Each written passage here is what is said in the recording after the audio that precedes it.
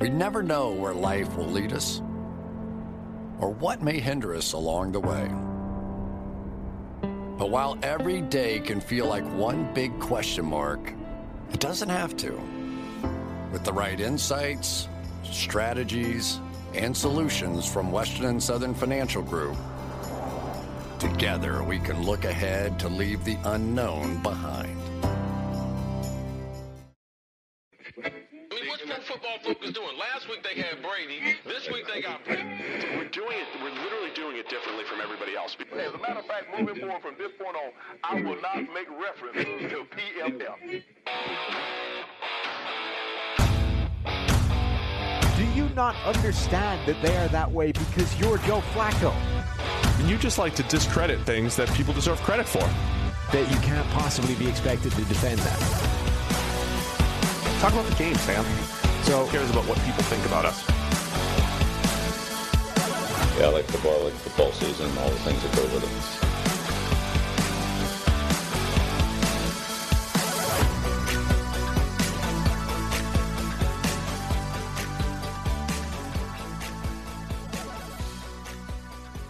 it. Welcome into the PFF NFL podcast. Just Steve Palazzolo here. No Sam Monson. He's on the road, but welcome into our Thursday show. It's a little bit later than usual because we have a very special guest. It is former Minnesota Vikings general manager Rick Spielman. He's going to join us here in just a few minutes. But like I said, Sam is out on the road. He's missing the next few shows. He's driving that E-Type Jag across the country with his dad, and they're doing it for charity. They're doing it to raise money for men's health. So you can go check that out. Go check out at PFF_Sam. And his pinned tweet, you can go check it out. It's drivemenshealthforward.com as well. But go check out Sam's pinned tweet for more information as they drive across the country. You could follow their trip on TikTok. It's got its own TikTok, Monson Road Trip. So go follow that. I saw one of my old friends, Zach, was the first follower for Monson Road Trip. So go check it out as Sam drives across the country with his dad. Before we get to Rick, want to remind everybody that the best place to play fantasy football this summer is Underdog Fantasy. Their Best Ball Mania tournament has $10 million in total prize money. And the best part is you just draft your fantasy football team and that's it. There's no waivers, no trades, no in-season management. Underdog gives you your best score each week of the season, and the highest scores at the end of the year will win. Champion of Best Ball Mania last year, they drafted in June, so there's no time like the present to join Underdog and take your shot at $1 million draft. Plus, Underdog is going to double your first deposit up to $100 when you sign up with the promo code PFF. Also, if you play 10 of those dollars using promo code PFF, you get a free PFF subscription. This is a steal. So what are you waiting for? Head to UnderdogFantasy.com or the App Store. Play $10 with code PFF and draft your Best Ball Mania team today. The PFF NFL podcast is also brought to you by Cash App.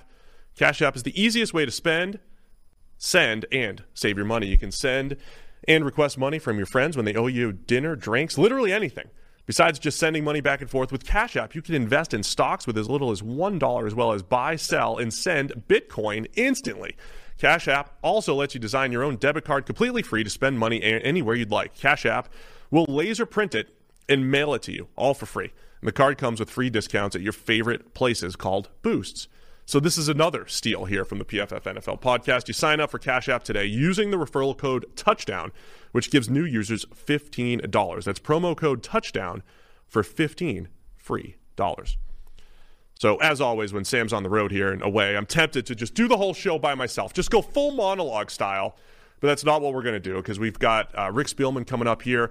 On Monday, Memorial Day, we'll have Greg Rosenthal from around the NFL. And then next Thursday, Trevor Sikkema from PFF. He is probably the most positive person over at PFF, so we're going to get him over here to give some positive thoughts on all 32 NFL teams. Reasons for Optimism, a show that we did last year, but we figured we'll bring Trevor in to do that. We're also looking for more guests. We've got 2 more shows to fill without Sam, so send in your suggestions at PFF_Steve. Let me know who would you like to see on the show, either PFF or otherwise.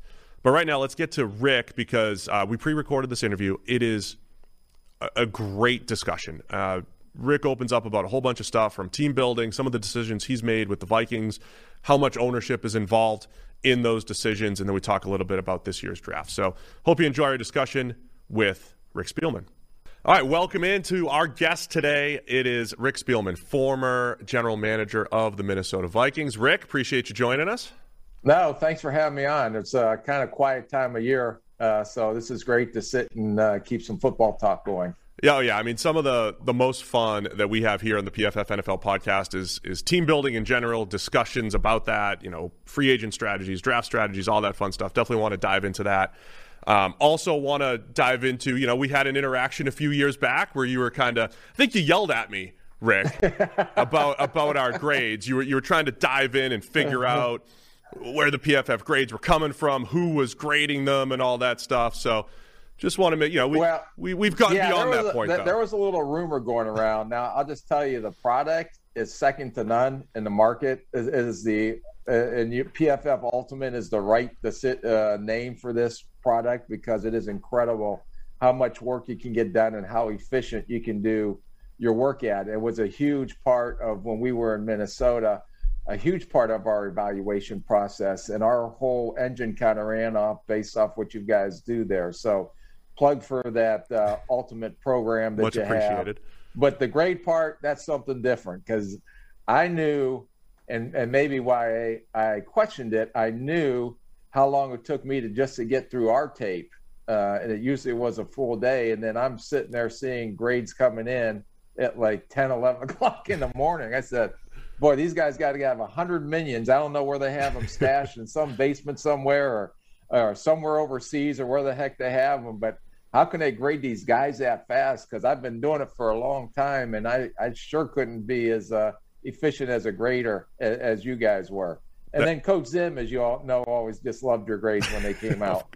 Of course. I mean, I've joked, look, if I was sitting in your seat, I would question PFF too. You got to protect the players, right? You got to protect your guys. You can, we've run into those interactions through the years. But yeah, we have people all over the globe grading all throughout the night and everything, and making sure that I'd like to meet some of these guys you have locked up in a dungeon somewhere all over the world, and what the hell they're seeing sometimes. But that's it's fascinating because whether you agree or disagree, just like we belong to a couple other services too, just to get different grades.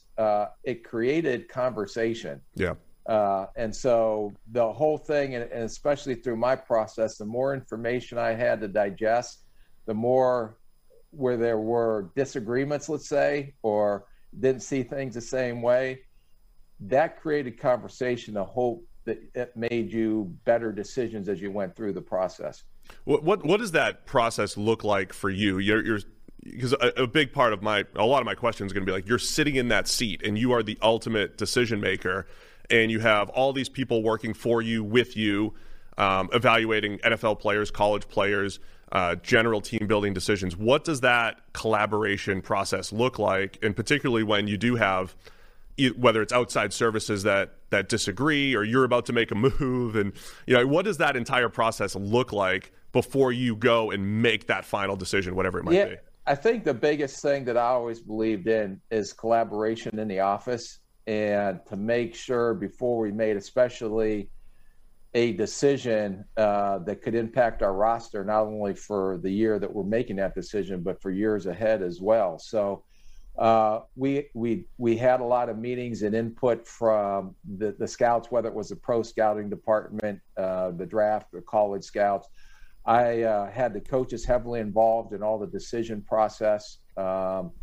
So after we had done all our work, we'd have, depending on if it was free agent meetings or draft meetings, or we're in season, we're potentially going to make a trade, we always came together as a group. And if there was a disagreement, then we would sit there and kind of group study it and see why we're not all on the same page. And ultimately, I looked at especially the major decisions. I was able to make sure I put in my evaluation. But when we try to come up with a decision, it was, what's the best decision for the Minnesota Vikings? And so there was a lot of input from a lot of different areas. And I'm not talking about the ancillary areas with the medical, the psychological testing, the intelligence testing, the analytics, so on and so forth. Those are all tools to help us make better decisions. But when it came down to it, it was basically trying to get that building and everybody that was an evaluator in a part of that process to come together. So we made the best decision for the Minnesota Vikings. And then sometimes we just couldn't come up with an agreement, and we would just let that player go or not bring him in. So I always wanted to try to make sure that not only the pro side or the college side was buying in, but the coaches were buying in as well. How often does it come up that what you would do kind of gets trumped by the consensus, or vice versa? Do you end up trumping the consensus because you're the guy? No, right? I think it's always been, like I said, no one's ever perfect in this business. Sure. No one's ever going to make 100% all the right decisions. But when you can come up with a consensus, and for the most part, 99% of the time, we were able to get everybody together on the same page. And then that includes after you have decided what direction you want to go, then that's getting the ownership involved in the next phase. Hey, this is what we're thinking. This is the direction we want to go. We think this player can come in and help us.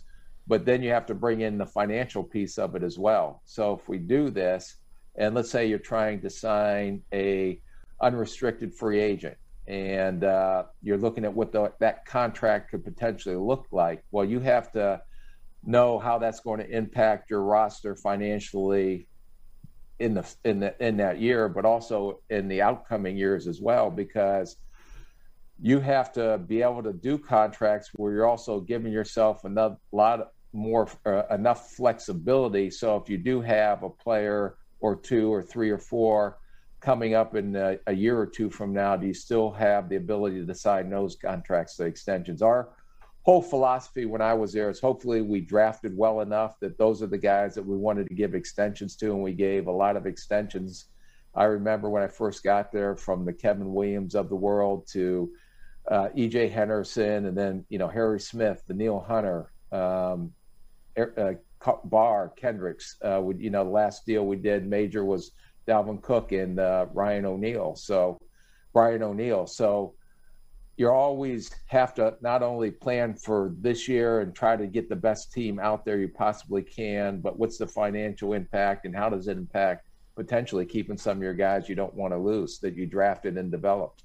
So you kind of like workshopping those things. Hey, if we go sign this free agent, we know Hunter's coming up, or we know Harrison Smith's coming up, or whatever it might be. Therefore, we have to plan, right? We have to know how much we have to spend for those guys coming up soon. We tried to cap plan 2 or 3 years out the best we could. Yeah. So not only the upcoming year when you get into the off season, you're planning, but then if you do these contracts, then what is it going to look like year 2 and year 3? And you have player X, Y, and Z that you want to extend. Will we still be able to extend those guys if we do this contract? You mentioned ownership getting involved. How close is that, or how tight is the ownership involvement across organizations? I always say to our listeners, there's 32 different businesses out there, right? Each team is completely different. But as far as ownership goes, is this one of those like, hey, before every season we're going to make the playoffs, or this is championship year? Like, what is the end game for ownership on a year-to-year basis, and then how involved are they in some of those more granular decisions throughout the year? Every year is different, but in the end game, you're doing everything you can to win a Super Bowl. That's why we're in the business, or why you even working in the business. And sometimes there's more challenging years than others, but that's what your ultimate goal is every year heading into it. But the relationship with the ownership, they are the ones that have to approve the financial piece. And I can tell you the Will family were outstanding and never really held us up from ever doing a deal or ever signing a player or trading for a player because of the financial piece to it. They always supported us 100%. They really let us do our jobs, and all the people that were expert in those specific areas. And then I try to keep them in the loop on what we were doing and what our planning and what our thought process was and how we're going to get our team better. So we would have a lot of discussions with them on the whole process, on the plan. It started with us, and I thought it was a great system, is when we got done the season, the most important thing a team has to do is evaluate your team.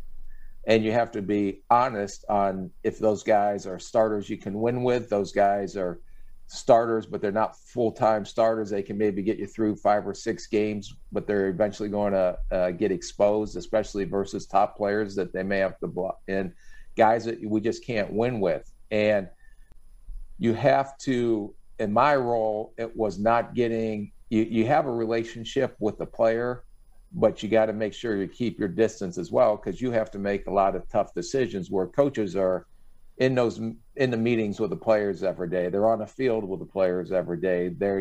They create such a relationship, but sometimes it blinds them from whether that player's skills are starting to decline, right, or that player is getting older, or we can't afford that player.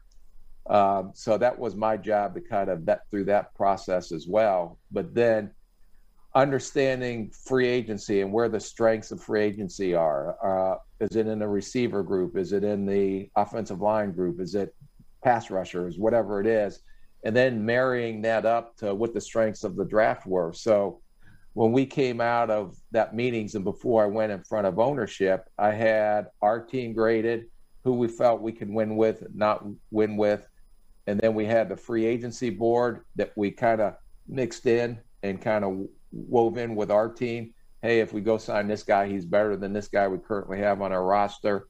And then we had the draft board, and then we wove that in. So you can see as you kind of put all the pieces together, hey, let's not go after free agency for this position because I know it's a strength in the draft and it's going to be a cheaper option because they're going to be on rookie deals. Or, hey, I remember a few years ago, there was not a real deep draft class in defensive tackle. So we knew we had to attack that in free agency. So that's what our plan was. So you're identifying, the first thing you have to do is identify your team's strengths and especially your needs and where you got to get better. And then you look at those other 2 components to see where the strengths of those are. So where you're going to dab. And the third piece that we did was looking at team salary cap situations and their rosters. And it was, this guy's going to potentially get cut. This guy can potentially get traded. So we looked at a lot of rosters, and even though they weren't going to be free agents or unrestricted free agents, maybe we can get this guy if he gets cut. Let's just wait and be patient. Or maybe I'll call this team and see if they potentially would trade this guy. So you had all those different buckets, and my job was trying to marry all those buckets together to try to fill the needs, but also putting the financial piece in place as well. Yeah, that's great. I mean, the idea of saying, hey, we have a need at a certain position and stacking up free agency versus the draft versus, say, tradable assets around the league makes a ton of sense. I think one of the trickier problems for teams is how do you evaluate current NFL players where you have a baseline of what they've done in the NFL? It's probably easier with data, especially, to study what they're going to do going forward versus projecting college players. Even the best college scout is gonna miss, right? You already mentioned people miss, right? How do you mesh the, let's call it, certainty of, if we go get these free agents, we'll probably have a little bit more confidence because we have an NFL baseline versus projecting players coming out of college? Yeah, when you're doing the pro, it's basically you have a pretty good snapshot of who they are and how they line up against the NFL level. College scout is all projecting. And so you're projecting where that guy is going to be. And we never looked at it like, I never wanted to hear a college scout or coach tell me this guy is a first-round talent or a second-round talent or a third-round talent. That made no sense to me, because what does that mean? A first-round talent, they bust too. Yeah. So we put them in the more specific categories, such as this player, his rookie year is going to start for us day one. That was a category. Next category, this guy may take some time, but he should be a starter in his rookie year at some point, maybe week 5, 6, 7. Then we put him in, this guy may be a project, and he can start at some point within the first 3 years, but it'll help you on special teams. And then we had the later buckets where this guy's not going to be a starter, but he should be a solid backup that you can win some games with. He should help you on special teams. So we try to put him in buckets like that instead of saying, okay, this guy's a first-round talent, second-round talent, third-round talent. That doesn't mean anything. I wanted to specifically know, when are you predicting this guy's going to come in and be an impact or be a starter for us or be a backup for us? So you can kind of, if you think a guy's going to be a starter in year 2, you're weighing that against a guy that you could sign in the NFL that's going to start year 1, obviously, and year 2 and beyond, and just kind of balancing that equation, kind of, right? Yeah, you're doing that, but hopefully, and then sometimes you get surprises like, I think, Stephon Diggs, for example, was a 5th-round draft pick. And, he ended up being, a number 1 receiver. Right. So that's a huge win. You don't anticipate that. Yeah. You don't anticipate, Danielle Hunter, who we got in the 3rd round, that what an impact he's going to make. We thought because him coming out of LSU, he had maybe didn't have a lot of production, but you saw all the physical tools there that the coaches could work with. And, you're relying on your coaching staff too, on how quickly they can develop these guys. They have to have the physical traits and the physical ability to play. But how quickly can our coaches get them on the field? Because sometimes these guys are forced in to play just because of injuries before they're ready too. You don't live in a ultimate, world of, hey, I'm going to sit this guy for a year and then he'll be ready next year. Sometimes they got to get ready to go. But we really try to hone in on guys that have some unique physical traits that also met all the other criteria that we put in place. And those are the guys that we usually had a pretty good hit rate on those guys. The guys where I missed the most was when you fell in love with some of the athletic traits, but we labeled them as underachievers. Yeah. And we had a way to identify that. And so those are the guys that we kind of missed on, that had more than enough physical ability, but they were underachievers because whether they didn't love playing the game, they were, just relying on their athletic ability, but they never reached where the level that they probably should have been at for whatever reason. Is one of the questions I always have is, when you're evaluating draft prospects, is there a way to almost say, like, our draft grade is based off a percentage, this percentage of production, this percentage is measurables, this percentage is all the other, psych testing and off field and what the coaches say? Like, is there a way to break down the percentages that go into that? Or where does, when you stamp that final grade on a college player, how much of all that information is there a way to break down how that's broken up? Which you weigh in the most? Another way? Yeah. Like, we love this guy's measurables, but like you said, if he doesn't have the production, that's going to crush his grade. But how much? You know what I mean? Or just like a good Senior Bowl week. How does that move a guy, whatever it might be? Yeah, our analytics department did an incredible job on weighting specific areas in the psychological testing, weighting specific areas in the medical side of it, and the intelligence side of it.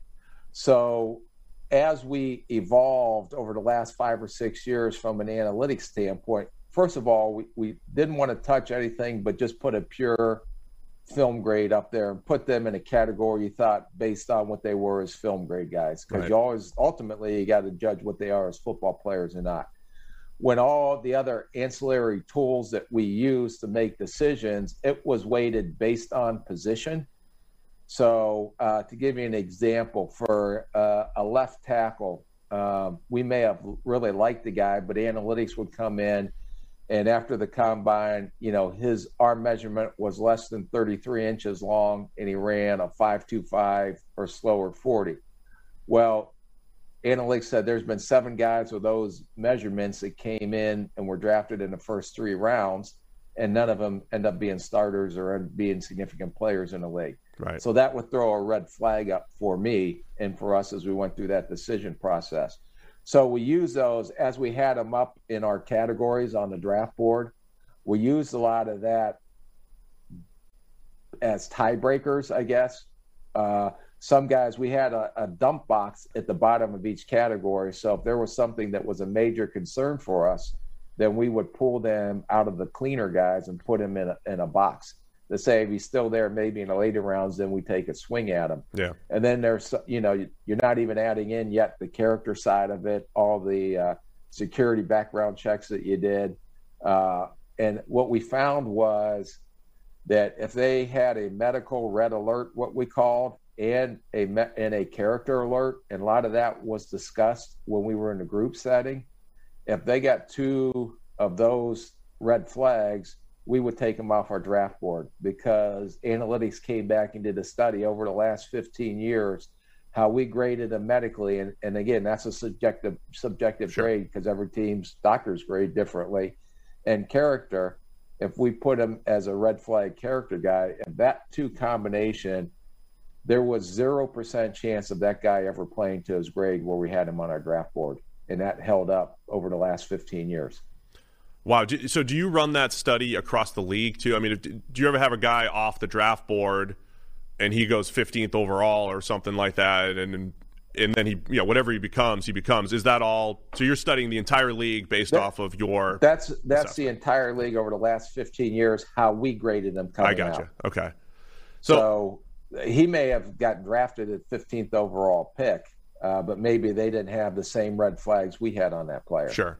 But we took how we looked at it, how we graded them, and then where they ended up in that 15-year span. And when we graded them with the 2 red flags, we actually had a red card on them, and they were red, meant dead to us. So if they were red, they were dead. And regardless, if we had them in the first round, we didn't even take him as a free agent. So on average, how many players are you bringing into the draft on your draft board? I mean, I've heard as low as 75. I've heard, some people go up to 300 plus. I think most people land in the middle. How many people you're bringing in, and then how often are you just seeing guys drafted that just aren't on your board for whatever reason? Every board is different. I would say we averaged about 150 on our front board, or our board that we felt were draftable, and then probably down to anywhere between 110 and maybe 120 on guys that we deemed as Viking fit, not only from the character stuff, everything else, but also from a schematic fit. So we ended up 150 up front, maybe 110 that we deemed as a true Viking fit and checked every box that we needed to get checked. And then on our backboard, we probably had 700 names on the back. And one of the things I thought that we did a great job with, in our analytics department did, was not only you're trying to concentrate on that front board, but I think you really got to hone in on that backboard as well. And when you have that many names, you may only have 1 scout and 1 grade on that player. But what analytics would do would run all those players through the algorithms once we had all their measurables and their testing or whatever numbers that we were able to get on those guys. And they would eliminate 650 of those guys. Okay, there's no chance. It's less than a whatever percent chance of them ever even making a practice squad. So those guys would be totally pushed out. And then they would elevate maybe 3 or 4, sometimes 5 or 6 in a position that they felt that even though we had such a low grade on them, that they pinged, we called them pings, and they would ping and move up. So we made sure that we had a couple more looks at them before the draft. And we were able to find some pretty good, like Adam Thielen, who wasn't signed after the draft. CJ Ham, our starting fullback, was a guy that wasn't signed. He was a trial guy that came in after the draft. Marcus Sherrills out of Minnesota, who was a little nick corner, but I think he still holds the all-time punt return yardage record for the Minnesota Vikings, wasn't signed after the draft. So it really helped us to bring those guys to the forefront, so we knew on guys that potentially could have a chance or that we wanted to sign, they were separated from the rest of the guys that couldn't play. Did you find any trends with some of the late round gems or undrafted gems? Is it athleticism? Is it production? It's a multitude of things, and again, it went by position, so it was amazing without getting into too much detail. Yeah, you got to give away all the secrets here, Rick. You're not anywhere next year, right? No, you got to save them for the future. I know. All kinds of charts here on all kinds of stuff on what position was weighted the most. Yeah. So when I saw a PFF grade, I go, wow, man, they must have our guys saying that's they weighted it a lot differently than the PFF guy graded them. Were we ever right over your scouts? Did we ever get it right? I don't know what's right. Yeah. What do you, what I know. do you deem right? If you grade a guy as a backup or a good special teamer and you draft him in the 6th, 7th round and he makes your team, he doesn't become a starter. To me, that was a hit because he's helping you win ball games in his strength as a football player. That's probably on special teams. So it depends on what you deem as a hit and a miss. Yeah, I think the key with using PFF grade is understanding what it is and that it is a production grade and that it is based off of the hundreds, thousands of snaps that a player played and then figuring out how to use that within, it is essentially a film grade. It is based off of film and how well we see a guy playing football and just understanding how to use that properly in the context of what you're trying to do. Yeah, and that's important. But the thing that probably teams, and I know we had so much more information to try to come up with a final decision, whether it was, like I said, something we pulled up in his background check that no one will ever know. Right. Or something we pulled out of an interview that no one will ever know. But that sometimes either made a player or broke a player based on those type of information that we were able to get. How did you guys handle positional value, particularly in the draft? I think it's easier to handle it when it comes to free agency because there's a market, there's a dollars and cents that you're attaching to a receiver versus a tackle versus a running back. But in the draft, the analytics nerds would tell you never draft a running back in the first round, right? Running back value is low or whatever it is. How did you handle that? What are your thoughts on just positional value, maybe running backs in particular? I think it has some value, but again, if that was the case, we would never have drafted Adrian Peterson. Sure. And Adrian Peterson is going to be in the Hall of Fame. So I think you take that, again, as another piece of information. But if there's such a generational talent, I guess, how can you not take that player? A lot of it, too, is based off the schemes that you run. Right. So, for example, if we were for your listeners, we ran a lot of 2 tight end sets or a lot of base where we had a tight end and a fullback and only 2 receivers because, the philosophy on our offense was to run the ball. So we put maybe a little bit more of a premium on a running back than another team that's going to be in 3 wide receivers all the time or spread out and throwing the ball a lot more. So I think a lot of that is based off of what your scheme is. One of the things that I really found interesting, and we did a study on this as well, is that if you have 4 guys on offense and on the defensive side of the ball, let's call them, kind of like top of their position, maybe Pro Bowl type players, and then 2 of the guys are what we call backup type guys that I was talking about earlier, can maybe win 5 or 6 games or that are going to get exposed. So how we graded, and if you looked at it over the last 20 years of Super Bowl winners, they always had 4 blues on each side of the ball or 4 kind of Pro Bowl type. And then they hid 2 purples or what we call backup type players. So I would ask the coaches, where would you hide? What positions will you want your blues or you want your Pro Bowlers at? Because you can only have 4 on each side of the ball. Now, we'll try to draft our rear ends off to try to get you as many as we can. Right. But that's all we can afford. So on defense, is it a pass rusher? Is it a corner? Is it a safety? Is it a 3-down linebacker? Is it a under tackle like they can rush the passer? So I kind of gave that to the coaches, and you tell us where you want to put our blues and where do you want in our Pro Bowl type monies, and then where can we hide some economic guys that won't have an effect on whether we win or lose games. So that's interesting. So how would you bring that philosophy into the draft? So let's say it's guard. Let's say that you think guard value is much lower generally than, say, tackles and pass rushers and the whole thing. When you're putting your draft board together, so like a Quentin Nelson, and maybe a generational talent's not the best, but a Quentin Nelson's a generational talent. Right. Would you take Quentin Nelson, generational talent, at maybe a lower value position versus maybe the 3rd pass rusher on your board or the 3rd corner or the 3rd whatever position you valued higher?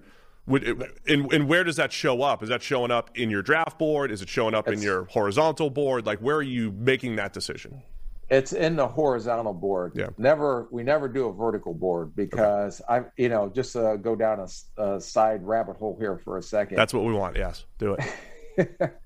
When you have a vertical board, and I've worked in a lot of systems over 31 years, and I never believed in a vertical board because you could have a player at number 10 and a player at number 18, and they're the same player, the same talent level at their position, but when you look at it vertically, it looks like, well, and I've had owners, why you don't take the 10th guy when you got right. the 18th guy there? Right. But when you put it horizontally in the categories that we had, then it gave us the ability to say, okay, all these guys, quarterback, running back, receiver, all the way down the vertical board by position, these guys are all equal in ability. So now we can take a need where we never did. And to your point, if Quentin Nelson's at the top of our board and the next best pass rusher is a category or two below, you're not going to go down and reach for that just because he's never going to be the same player. At least you're projecting he won't have the same impact, even though it's a guard like a Quentin Nelson. So we always stayed within the category, and then we may make that type of decision, but we never went below to a category below or a category below that, because to me, that's what we call it a reach. And we try to stay truly disciplined and not reach. Did you ever reach? Oh yeah, I've learned from some reaches. Yeah. I think everybody gets hyped up on something, and I've made mistakes. And if we did make a mistake, if we reach down to a different category, one, that tells you that you did not stay disciplined to your board. And two, if we missed on a player, I always believed in what I learned from a lot of my special ops guys in the military, what's called an after action review. Mm-hmm. So let's go back and let's look at why we missed on that player. Was it something we missed on the film, or was it something we missed in the athletic numbers? Was it something we missed in the psychological numbers? Was it something we missed in the intelligence numbers? So we always assess if we missed, why we missed, so we don't try to make that same mistake again. That's an interesting thing for me when I think about it too. Do you ever look back at your misses and just say it's legitimately just an outlier? Like, our process is good, we're fine, we'll keep the same process. However, it didn't hit because it's an outlier, because no process is going to be 100%. No, but what we did was try to make sure that process kept getting refined every year. Yeah. So we had just like everything else, I believe you have your base building blocks and everything that you do, but you have to keep evolving every year. So every year we would tweak something or do something to our system to try to make it better. I can give you an example of a miss that I had. I'll leave the player's name out of it just to protect the innocent. But I always thought intelligence was a major, major factor. And so we went through the process. We interviewed a lot of these players. And what we do a lot of times during that process is when the coaches are up there installing an offense or a defense, we give the players a notepad and let him take notes while the coach is installing during our interview process. And then what we wanted to do was look at the notes, one, to see how copious his notes were, if he understood what the coach was installing on the board. But two, right after that, we would have them go up and install it. So they could take the notes up, and we wanted to hear them regurgitate what the coach had just talked about and how quickly they picked that up, and can they put it up on a board. I was with one player who was off the charts intelligent, smartest player I've ever been around. And we were going through this process with him. He did not take a note the whole time. And after the coach did a 20-minute presentation and installation on the board, this player went up there and did it better than a coach without a note. He had a photographic memory. Wow. So I said, this guy is as smart and he's got to be a for surefire thing. Where I missed was, and when we went back and reassessed why we missed on that player, was there's a difference between intelligence and then there's a difference between intelligence and mental quickness. So he can do that process in 20 minutes and sound better than a head coach. But can he do it in that split second when you have to make those split second type decisions on the field? And that's where he failed. And that's where we missed. So we developed the test not only from the intelligence side, but also evolved into a mental quickness type score too. So we can compare the two and put them together. Did you start to see success with that then and start to see that translating? Okay. Yes. I mean, that's again, all. When people use the name. A lot of times I think if you make mistakes, sometimes I always looked at it as, you don't want to beat yourself up too bad. It's a learning thing. And then how do you grow from that mistake? And it made us better if we did make mistakes to grow and try not make those same mistakes again. Yeah, when people use the umbrella term analytics, I mean, it's all of this falls in line with that, right? All you're doing is collecting data to use, right? Here's all the information that we've had throughout the years, and here's the stuff that points to success, and here's the stuff that doesn't, right? And just continuing to refine that. It's just a mass data of numbers because we have numbers on everything. Right. But how do you use that to your competitive advantage? And I was smart enough to hire people a lot smarter than me that understand that. And if you can give them, this is ultimately what we're looking for. I don't care if you go in the corner and stand on your head and spit wood nickels all day. If that's how we have success and that's your method of getting to where I want to go, and that's how you make all your algorithms, then more power to you. But we got to the point, even to going into last year, is that we were almost to the point of cloning players. So when we were talking about them in meetings, and when we finalized with all their grades, their measurables, their intelligence tests, their psychological tests, their medical score, everything that we had, because they had done so much work and back tested so much of the data that they were able to now say, okay, this player is a clone of X, Y, and Z that came out 8 years ago, 5 years ago, 3 years ago.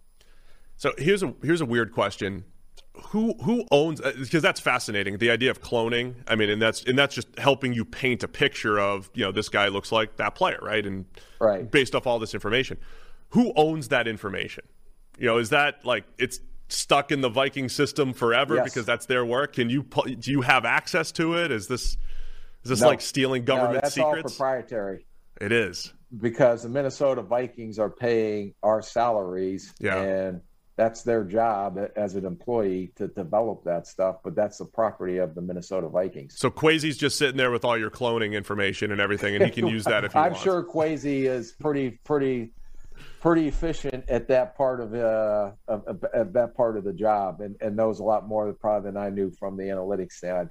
I don't want to get you arrested or anything, but like, how much of that can you actually take? And like, when you get another job coming up, you just have to start that process from scratch, or you've got printed either that information. Or you hire the people who developed it. Hire the same people. There you go. Or get PFFIQ. We'll do the cloning for you, but probably for all 32 teams. I just love. I mean, the team building discussion and the idea of you're not the only person involved in this process and how you pull all that together. I think it's fascinating to me and to all of our listeners. One of my questions though is, when you're sitting in that seat as the general manager, I pictured all of this stuff, right? You're sitting there every day, like looking at your depth chart, like, how do I get better?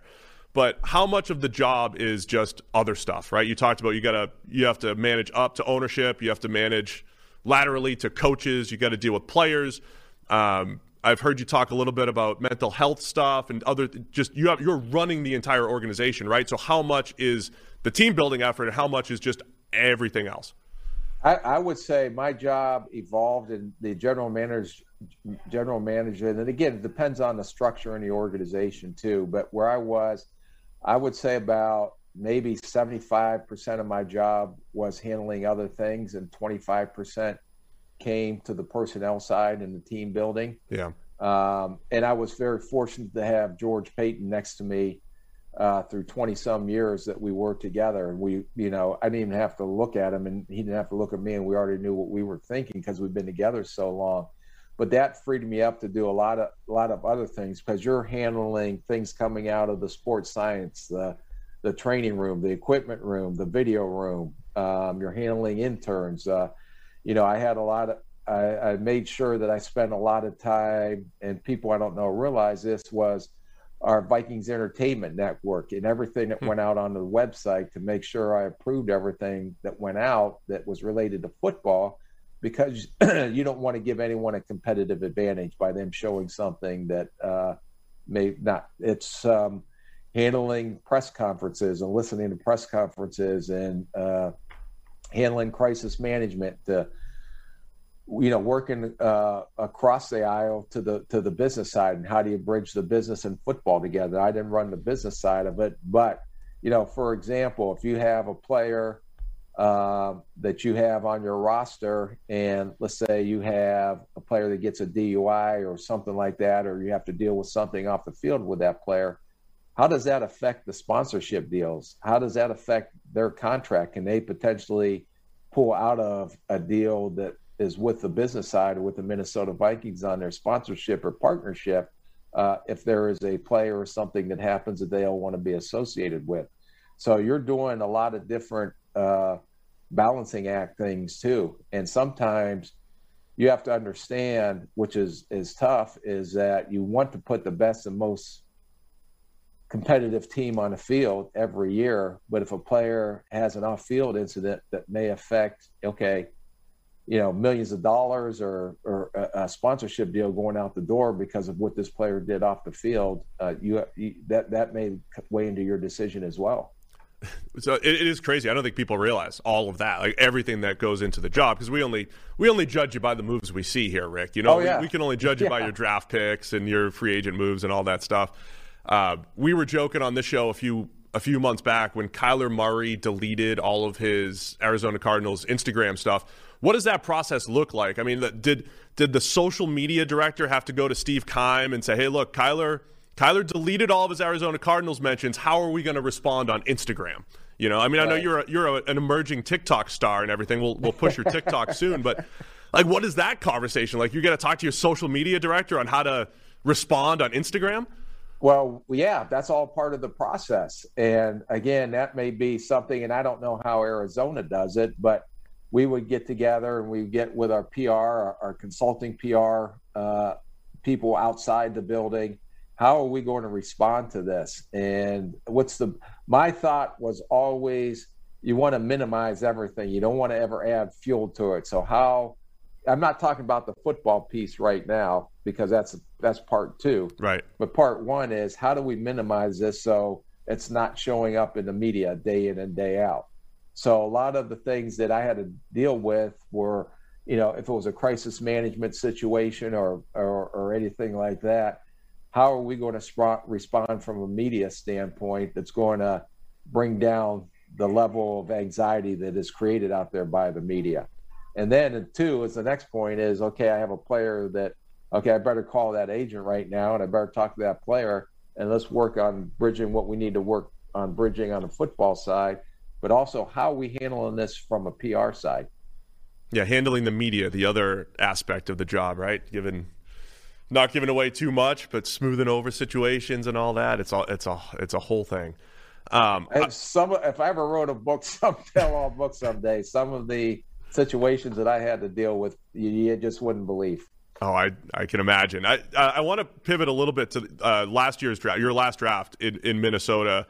I believe you talked about, or it was rumored at least, that you guys were potentially in on Justin Fields. Is that right? Like, considering trading up for Justin Fields. Is that right?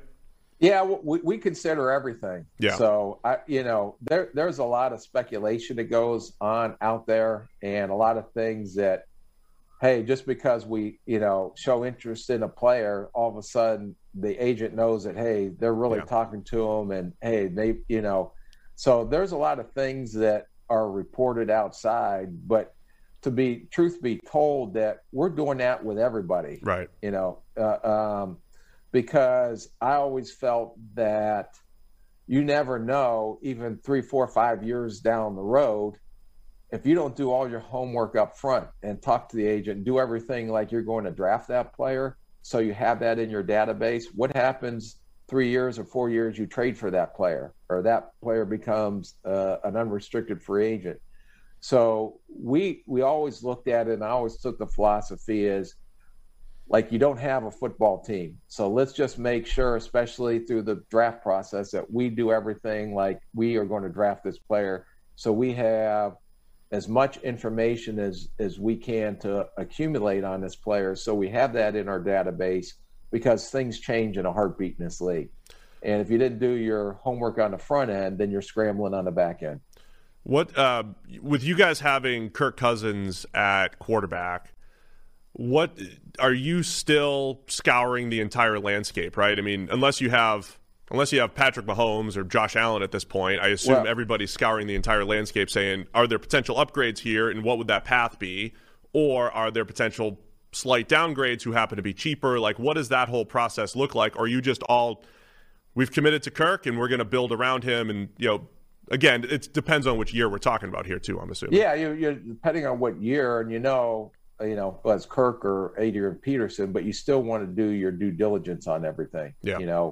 Because if you don't, we went through the Teddy Bridgewater situation, 8 days before we open up, and Teddy's going into his third year and coming off of 2 pretty impressive years. And usually the third year is when the quarterback really takes it to the next level. And to see his knee explode the way it did on the practice field, it was devastating. Well, it's funny, as I don't want to say as chummy, but there's only 32 GMs. So everybody has respect for each other in the jobs that we all have to do. And everybody technically pretty much gets along with everybody, where you call and you talk. And, but it was funny when I was trying to call around, scrambling, because we had a really good, we were coming off a playoff, and we have a really good team, I thought, to give us a chance. So when you lose your starting quarterback like that, I made a ton of calls and George and our pro department on who is actually going to be available with 8 days before the regular season. And GMs are as competitive as players and coaches. As the first question, most of them said, "Boy, that's just a shame on what happened with Teddy. I just feel real bad for you. By the way, if you want this player, it's going to cost you X." Yeah. It's like, geez, right. It would have cost me X 6 months ago, but it's going to cost me X now. Supply and demand, as it said. So that's when we, got really aggressive to try out and go get us that Sam Bradford. And that's why we made that Sam Bradford trade as much as it cost us. And then Sam played lights out that opener and played very well. And we opened the U.S. Bank Stadium, I believe it was against the Green Bay Packers. And it's one of the best games he's ever played. Yeah, and then he blew his knee. And then the rest was history when Case Keenum came in and kind of had a magical year. Yeah, the 2017 season going to the NFC Championship. Let me wrap up that part with this, and then I want to talk about this year's draft a little bit. What goes into the decision then to go get Kirk Cousins after the 2017 season? You feel like you're close, and any other quarterbacks that were considered that offseason? Yeah, we talked. Like I said, we went through our process. It was a unique situation. We felt Zim had just hired John DeFilippo coming in as the offensive coordinator, and he's played against them twice a year, even though he was on the offensive side of the ball. And we felt that we had, I believe, maybe a top 2 or 3 defense coming out of that NFC Championship year where we got beaten Philly. We didn't play well enough that game. But if we can add a Kirk Cousins to that, because there's no question about Kirk's accuracy, his ability to throw. And even as he's had some, everybody gets on him a little bit about, his stats are incredible, but it was the win and losing of games. And even if you looked at our season last year, how many games have we been in a position to win? And if you look at some of the things that he did, I mean, he had some great victories. We went down and beat New Orleans in New Orleans in the wild card game, couple years ago. And so I think he had gotten better with it, but then our defense, whether it was a lot of it was we just didn't play to the same level we were playing with that we were playing back in 2017, and we had injuries on defense and some personnel issues as well. But that everybody has those issues, so that's not an excuse by any means. It's just, but it'd be interesting to see how he progresses with the new regime up there. because I don't have a question about his ability. It was just the biggest factor was always with him. Can he win close games or in big situations? But go through and look at all the games that we played in last year. I mean, the opener where we lost in overtime to Cincinnati, it's kind of, he got us down there in field goal range and Dalvin Cook fumbled the ball. Yeah. Or, we go down and he takes us down and we win in overtime in Carolina. Or, it takes us down there to take a lead with a minute some left in Detroit, and then Detroit goes back down and beats us at the end. So no excuses or anything. Our record was what it was, but there are a lot of situations too where, and it is, the general manager, the head coach, and the quarterback are going to get blamed regardless of what the circumstances are, and your record is what it is. Cousins is one of the most fascinating quarterbacks, though, because I do think those moments you were describing were definitely lacking early in his career, right? I mean, but as far as comeback opportunities and winning big games for whatever that's worth, but it seems like he's been better in those situations lately. And I do think historically maybe evaluators have focused too much on win-loss record sometimes, right? Because we know the quarterback's not the only driver in that, but at the same time, Tom Brady, is it unfair to compare people to Tom Brady and Peyton Manning and Aaron Rodgers? They always do seem to come out on top. So how do you balance that too, right? You've got a quarterback who's very good, but is there something missing in Cousins when it comes to win-loss record that just keeps him from that top echelon of quarterbacks? Well, that's where you go and delve into why is his record win-loss? Then the other question you got to ask yourself, well, not him, then who? Right. Who you going to? And that's not easy to replace either, because how many quarterbacks are in this league that you truly say that guy is a true franchise quarterback? Do you think that landscape has changed over the years? Because I have a theory that 10 years ago, it was tough to find even a top 32 quarterback, say, even just tough to find a starter. I think finding a guy that you're willing to start is easier now. But, of course, there's still a difference between the top 10 quarterbacks, the top 8 quarterbacks, and then the next 20. Do you fear that quarterback when you have to play him on game day? Is that quarterback the difference maker for that football team? That's kind of how I even judge the college kids. When you're sitting there and evaluating college kids coming out, you go through everything that we had talked about earlier in this program. But in the end, did he and his performance elevate that team and take him to a level where they played beyond maybe what their talent was? How many of those guys exist in the NFL at any given time? Boy, well, it's amazing because I think our game has evolved and changed, and you're seeing a lot more of these quarterbacks that are coming up from college, and you're seeing teams adapting to their skill set, and then they're having success. I mean, if you look, we can talk about Patrick Mahomes. Kansas City did a great job identifying, but most of the experts out there had him probably as a late first, second round type talent because of the way he played at Texas Tech. Where did the Vikings have Patrick Mahomes? Late first? Or did you guys have him? He was one of our interviewers. We did interview him at the Combine, but at the time, I believe we had Teddy.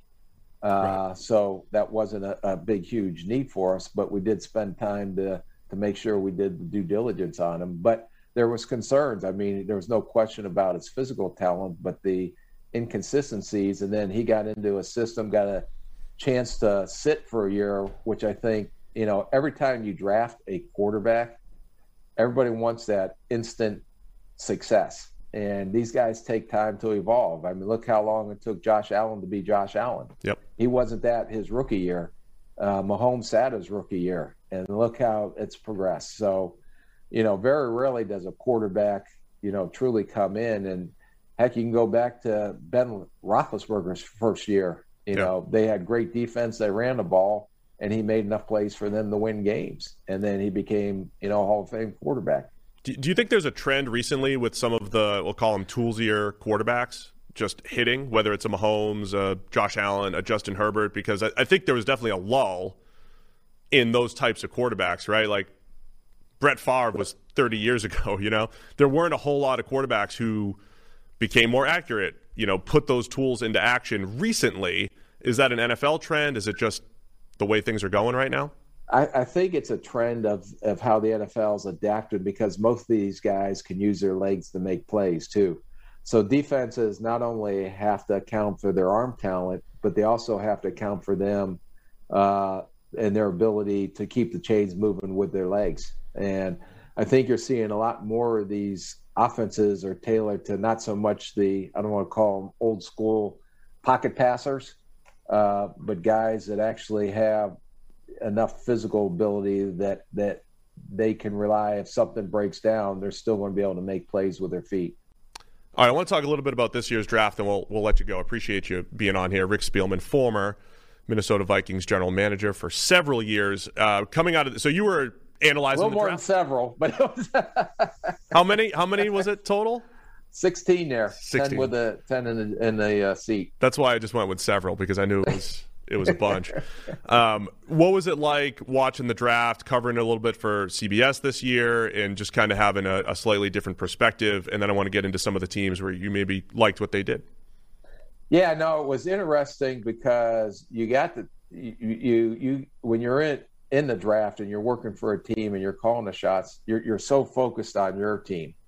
And then when I got an opportunity Thursday night, I did Fox Radio with Jay Glazer and Rob Stone and LeVar Arrington, and we talked through the first round, and then I did about 12 shows with the CBS for the rest of the weekend.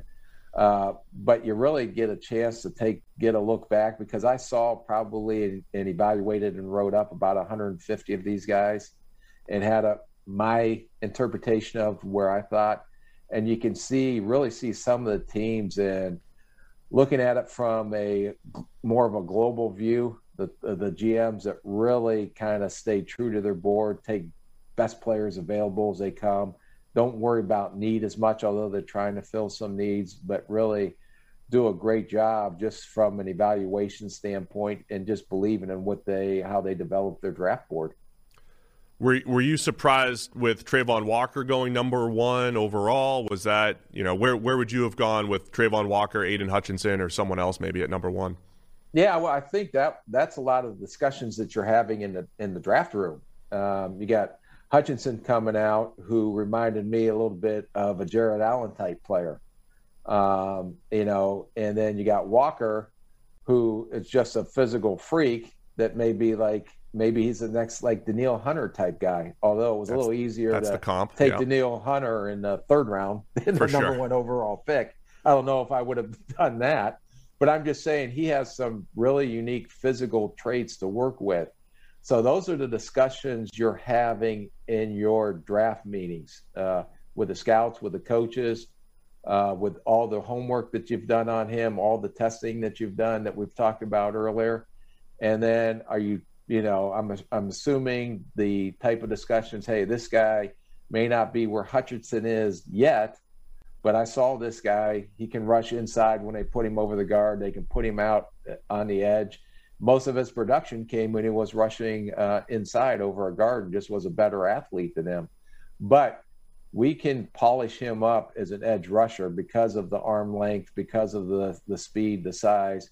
And if we can get his technique down and he has the passion and the willingness to be coached to be great, that we can hit on a home run here. And then Hutchinson, what you're going to get right when he walks in the door. He's going to be a tone setter for your defense. He may not be as athletic as Walker, but I think he's going to have a very productive career as well. He may be, as he tapped, the questions I'm sure that we're going, is he tapped out? Or how big is his ceiling, or how much better he can get? And I think all these guys can get better, but maybe Jacksonville's decision was, we're going to go with a guy that we think has a higher ceiling.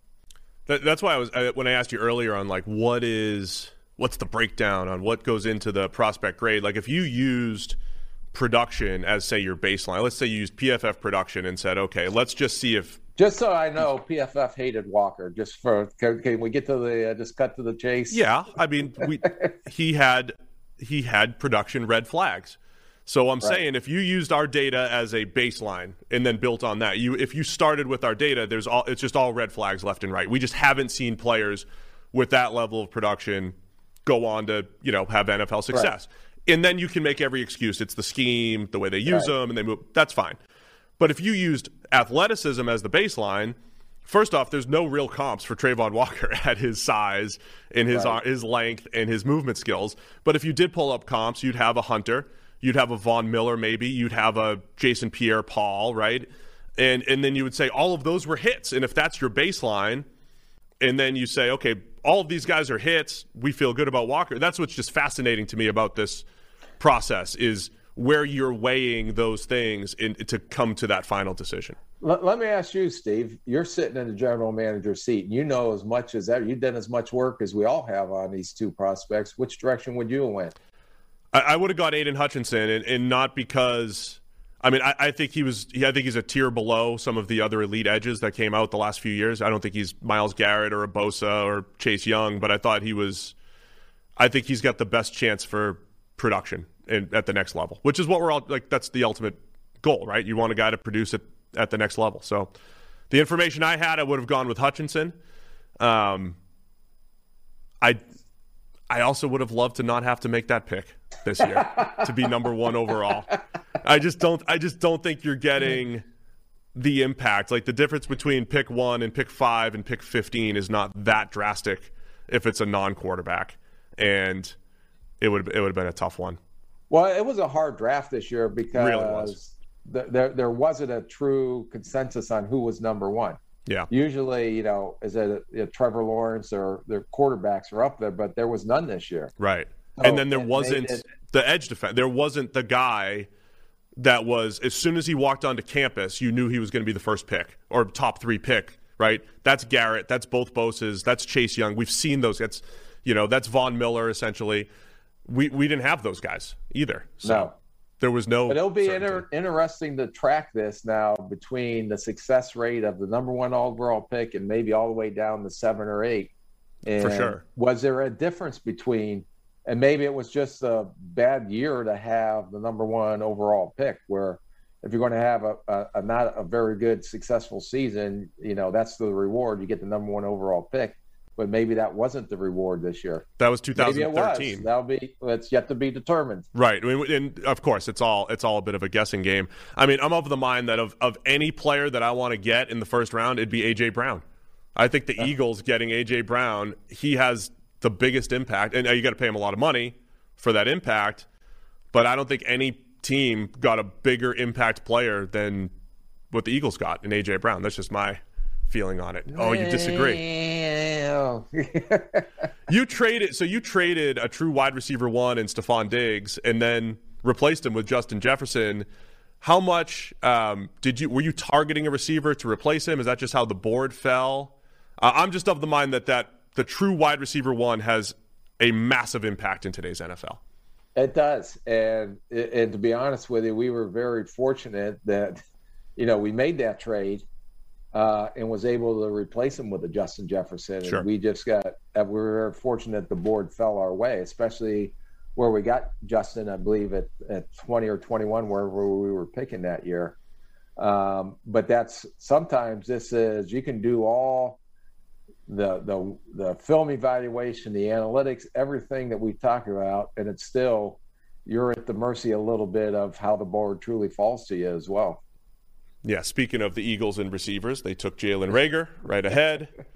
We've all seen the video, Rick. You guys were very excited. No, just happy that we got a good player. That you got your guy. Any other drafts? Who did you like this year? Any teams that drafted well, process-wise, player-wise? What did you like this year coming out of the draft? Well, since you already – I thought Howie did a tremendous job, and I know Howie very well.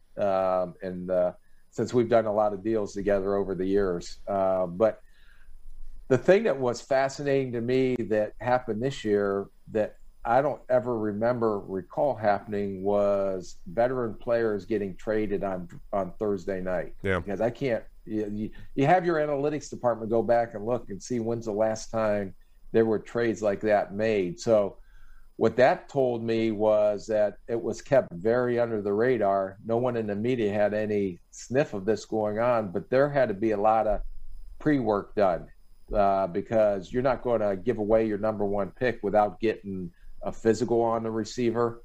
And a lot of times when teams do trades, it's predicated on that player passing a physical. So I'm assuming that all this was done because when you write language in a trade, and we're trading with Team B, and we get Team B's player, and we give them a first-round draft pick. Well, they don't get that first-round draft pick till he comes in and passes a physical, and then the league signs off on it, and that takes a couple of days. So I'm assuming there was a lot of underground work going on, and then Howie was able to get the 4-year, I believe, $100 million contract done on AJ. Yeah, well, so that doesn't happen in 20 minutes. They had that set, right? They had that. No. So they had to have a lot of the parameters set in order, and it was the same thing when Arizona traded for Hollywood.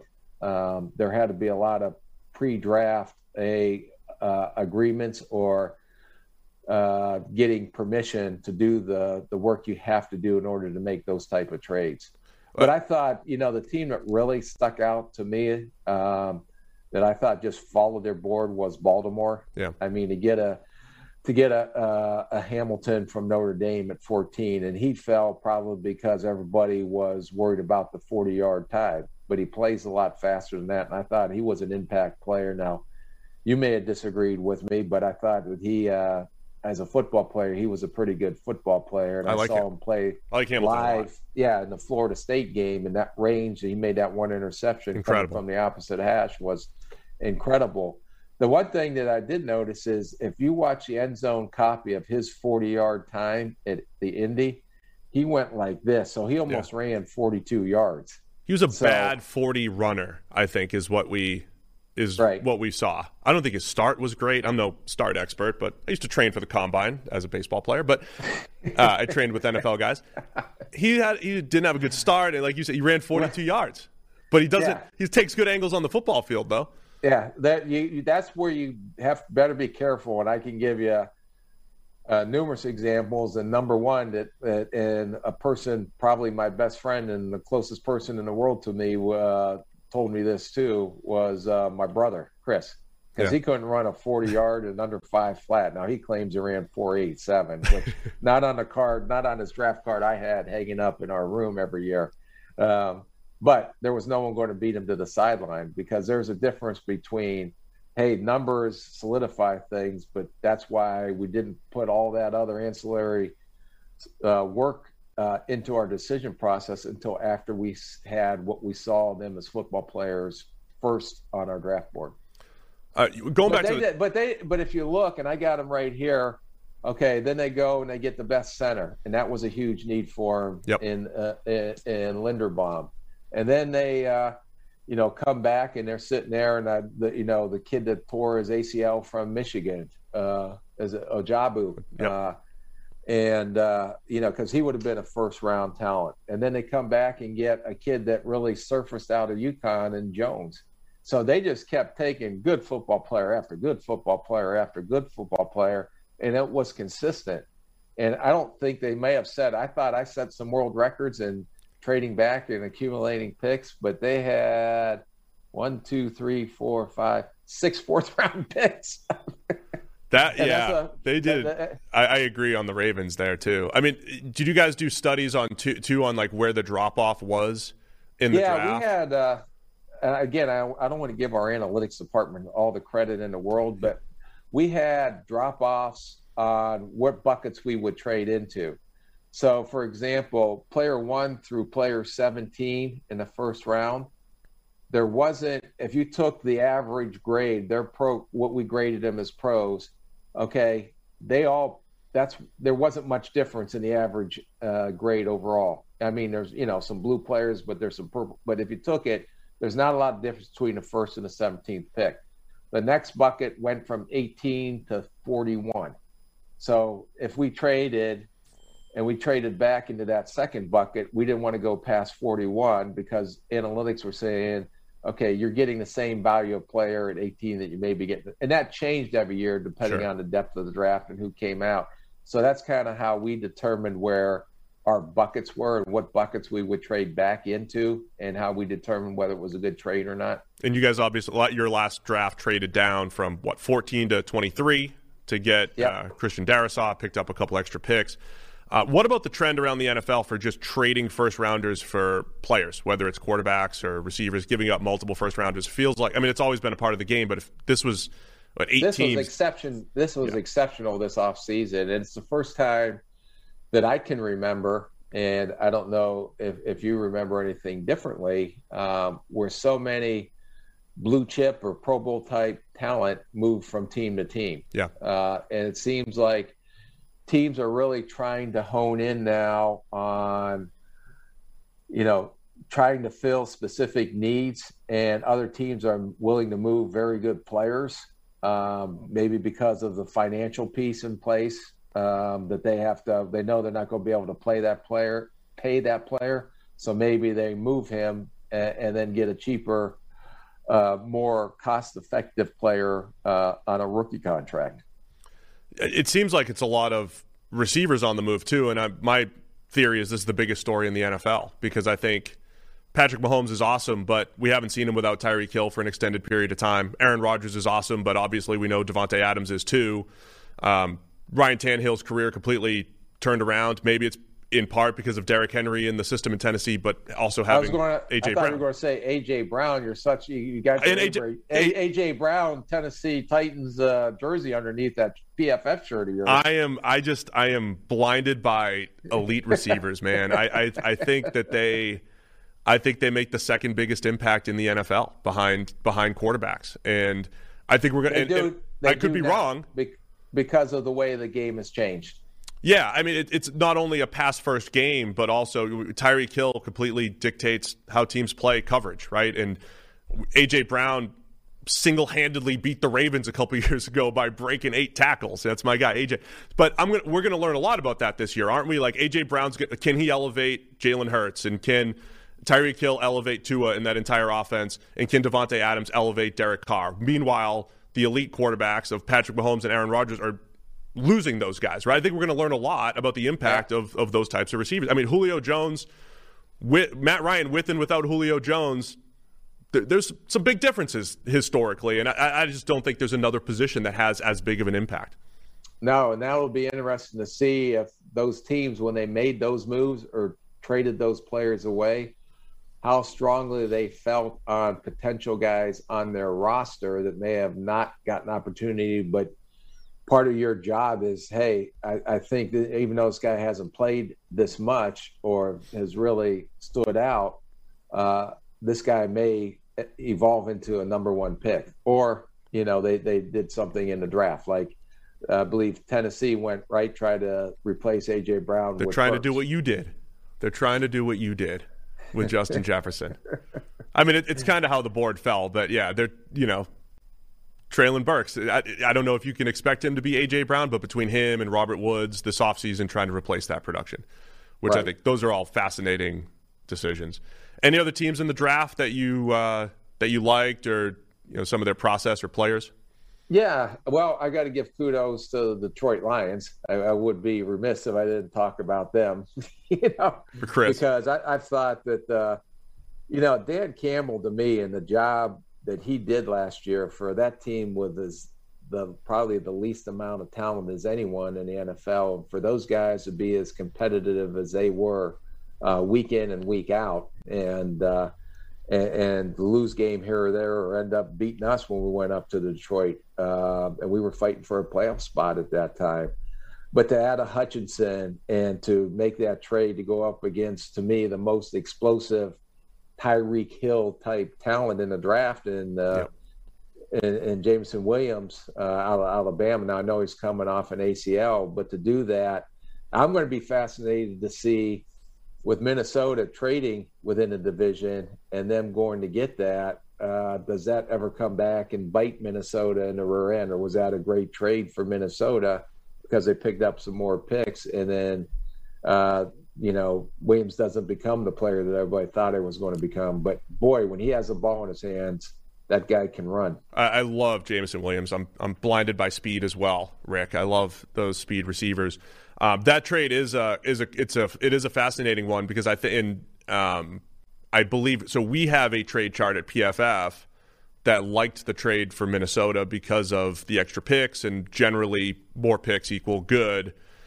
And it kind of fits what you were saying, right? Going from 12, but is it too big of a jump to 32? But it is into that bucket.